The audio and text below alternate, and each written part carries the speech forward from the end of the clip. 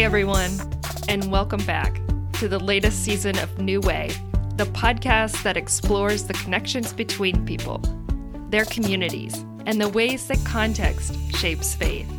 I'm your host, Sarah Hayden. One of the biggest things for me is culture. After I had joined the church, I have been listening to calypso and reggae and R&B and all of these different sorts of things. But I remember it was like, well, why can't we play this song with a little bit of snare from the drum like the way they play reggae? These things that we do naturally, why now that we're in God, they're a problem? And the answer was always, it wasn't of God. It's not of God. Over the years, what I realized was happening was this idea of conversion really meant that I had to strip off my culture. And I didn't agree with that. Why is it that I have to change who I am and who I've always been to be in God? Today we're back with part 2 of my conversation with the awesome Gina Brown, the curator of thefaithstudio.org. In this episode, we go deep on memories and experiences of communities that encouraged us to be ourselves, and some that asked us to leave parts of ourselves behind. Let's jump right in. You know, among many cultural paradigms that we're a part of, the spirit of the age right now is a maker space where there's DIY. You know, half of our magazines are telling you how to deconstruct your furniture and set it up differently. You know, that's sort of pithy, but I think we expect, and in our professional life and in our social life, people are contributing in meaningful ways to how space is set up, how conversations are curated, how vision statements are crafted. There's this huge creative force that we allude to in the church, the creator's self, and yet the spaces that are being curated by those who steward the assembly of the creator is very fixed. And it's just kind of a strange thing for our culture when we are valued in the rest of the spaces in our lives for being innovative, creative, problem-solving people. Yes, I think a lot of these new worshiping communities, especially the non-traditional type style ones, are answers to that. Now, people have been planting church for forever. Yeah, that's true. But I think we're in a point and in an age where people are saying, I want something different. And I think that's how I got to church adjacent in the first place. Yeah. Let's have a fuller, a more wider conversation. And these people who go off and get all of these great educations in the, herald for business and industry and all of these different sorts of things, you can't expect them to come back to the church and check their brain at the door. We need to be able to participate. And if it means we need to move the needle, allow us to ask questions. Nobody's saying you have to have all of the answers. Right. Yeah. And I think that's the difference. Previously, we've had all of the answers, or we thought we had all of the answers. Yeah. But we're living in a space where it's now freedom of belief. Yeah. This is what works for me and my family, or me, or I think people are looking for that and desire that. Yeah. In the local assembly, there's this communication that's one directional. Yeah. The reverend preaches to you across the pulpit, but when does the reverend get to talk to the pew? When do you get to ask the pew what they need? If I've been in God for 30 years, I know something about living in God.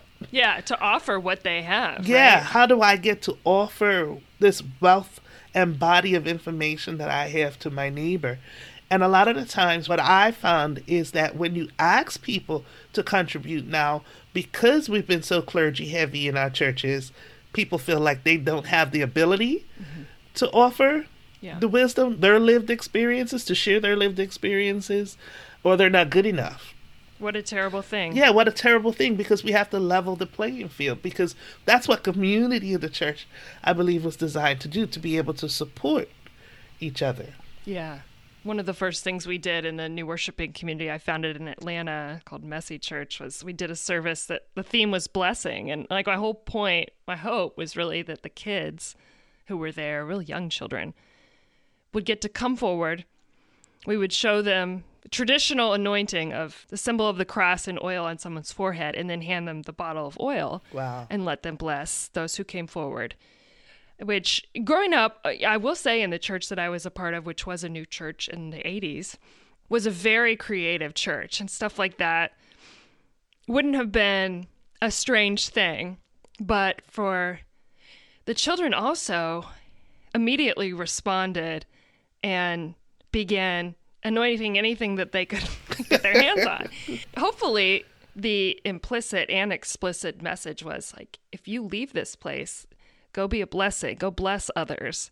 That it's not something you have to come to the church and the clergy. Part of being a part of the church is that you come at certain moments, you get blessed, and then you have that inside of you, versus we are called to be a blessing. Yeah. And even the youngest among us, their hearts are broken wide open. Mm-hmm. So they're the natural people to be the conduit for that. I agree. Can we talk a little about Faith Studio and what happens when you gather and why that happens when you gather? We're still early in the discernment processes. I would say when we gather, we have 3 types of services or sessions which are intentional about community. One is like a ministry session where people get the opportunity to be ministered to. Usually this is done by someone that we have come in as a guest. Empowerment, I guess you would call it. I'm calling it ministry. Yeah. But like an empowerment session where people are encouraged to be whatever it is the topic is. We have those sessions. We have sessions that we're trying to build up. I call it the pew and pulpit conversations. We've had a couple of those that have been very meaningful. The pew gets to talk directly to the ministers. We've had a couple of sessions where people have come in and been open to just being able to answer questions. And then we have, I would call them teaching sessions. Yeah. One of my favorite ones, we have them on different topics. One of my favorite ones is International Bible Study. We just recently started that, where we have someone who teaches who's from, the past 2 that we've had were non-Western countries. And they teach Bible study. And one of the reasons why we did this was because I participate in a Friday night Bible study with International Students Association with Columbia Theological Seminary. And we've had some amazing discoveries, again, talking about diversity, because we assume everybody sees scripture the same way. And the diversity of social occasion, and so we've had sessions where they were just mind-blowing, like, that's what you see in the text? And so I wanted to bring that to Faith Studio. So those sessions tend to be like teaching sessions, or we're trying to communicate an idea. One of the teaching sessions we're going to have, as we're starting up again in September, is going to be, what is the Bible? And we're not coming for anybody, as they would say. We're not coming to snatch any wigs or anything like that. But because, there are spaces that believe that the Bible is the literal, unadulterated word of God. Yeah. But then there's also this other side, that the Bible is inspired and that is not meant to be literal. So we're just bringing that side into the conversation so that we can see that the Bible is not just a list of testimonies of eyewitnesses, but it was also written very intentionally. And so we're going to have a look at that. And I think because for me, that is a step into understanding diversity.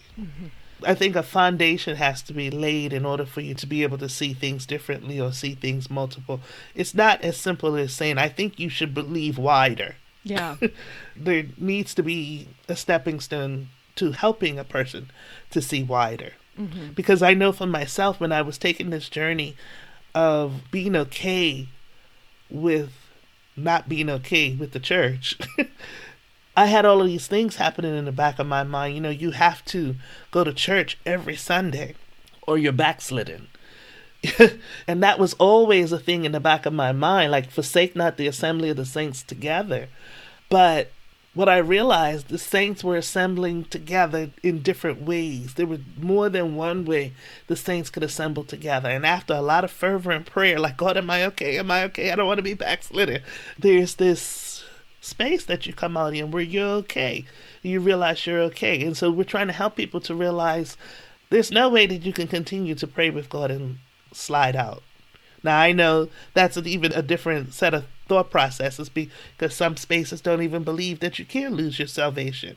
But for those that feel that you can, this is where this conversation is had. And it's like, it's okay. It's okay. You just got to quietly make your step by step in God. And so that's a lot of what we deal with. Like, so we have these different doctrinal ideas that all sit in the same space. Yeah. There's a locatedness in those gatherings, I would imagine, because there's space to hear someone else's social location and their resonance with God. It's not just me. If I were not connected with anyone and my thoughts of God, I could feel a little bit lost to a certain extent. Eventually, I think many of us want to dialogue together to share the experiences that we have, which is a different thing, I think, to me, to have that sharing and the listening, to hear someone else say. I had a moment, too, where I questioned what I was taught. It didn't square with my human experience as a woman, as a person of color, as a person who's queer. I rejected that notion, but because of that, there was a part of me that said, you're rejecting God. As you said earlier, that God and people are different entities. So if I can share that and someone else say, yeah, because of who I am, I also had that different realization. And this is how it's played out in my understanding of my calling. Yeah, and one of the biggest things for me is culture. I didn't understand all of this in the beginning, but I remember after I had joined the church, church has its own genre of music. And so I have been listening to calypso and reggae and R&B and all of these different sorts of things. But I remember it was like, well, why can't we play this song with a little bit of snare from the drum, like the way they play reggae? Or why is clapping your hands a problem? We're talking a long time ago now. Almost everybody claps their hands. But why is clapping your hands, like these things that we do naturally, why now that we're in God, they're a problem? And the answer was always, it wasn't of God. It's not of God. And so over the years, what I realized was happening was this idea of conversion really meant that I had to strip off my culture. Yeah. And I didn't agree with that. I did not agree with that. I don't agree with that to this day. And I think it's a more common conversation that's happening now. But why is it that I have to change who I am and who I've always been to be in God? And now we understand, now I understand about the mission journeys and all of the other sorts of things that went on that caused this understanding. But that was a really, really big thing for me. And I think it was a journey for me of how is it that I get to be acceptable to God, in God? And then coming to the realization, I am accepted in God. That issue is not God. That's people. Yeah. Yeah. That's a people issue. Coming from the white Reformed church, we're chronically disembodied. There's nothing that empowers or allows people to clap their hands or move their bodies or dance in worship. And we laugh, oh, it's a frozen chosen. That's always the joke. It's like there's a sense of like weird pride in that. And it's a very sad thing. It's a very sad thing. Yeah, and so my thing now is after this journey through so many churches, it's like, so if their style of worship is dance like a pixie and that's how it's come, the anointing is coming across, then that's what I'm down with. If it's hand clapping, foot stomping, I like that too. I'm just so interested in all of the different ways that it relates, and you cannot talk about a thing until you actually experience it. And I found there's so much beauty and relevance in God, and these different things, these different acts and different ways of being in God mean so much to these different groups of people. Yeah. The discovery of that is just amazing to me.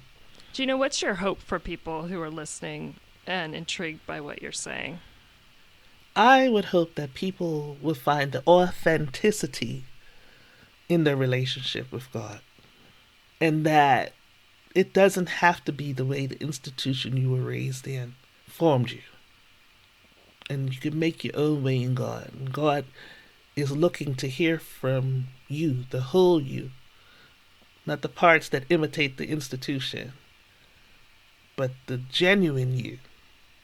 Because the genuineness of you, your intellectual property, all of these different parts that have come together that make you up, that is the work, the co-labor with God in creation that it desires for you. Amen. Amen. God, that's beautiful, Gina. Gina, thank you so much for your charge, your blessing, your work, who you are. Thank you, Sarah, and thank you for everything that you're doing in this seed planting industry. It's got to be amazing to hear all of these stories, of how God is moving. I mean, you sit right at the front, you got a front seat at watching God move, people embracing what God has given to them and coaching and helping and nurturing and helping us to discern through this process. That's amazing, and I'm grateful for the work that you do. Blessings on you and your work and your vision and all those that are with you. May our journey be joyful. Amen.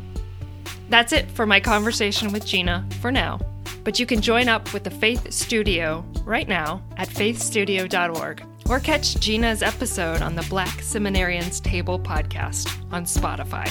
Coming up next, more episodes from our insightful guests as we explore the connections between us, our communities, and the ways that context shapes faith. Make sure you click subscribe where you listen to podcasts so you don't miss a single conversation.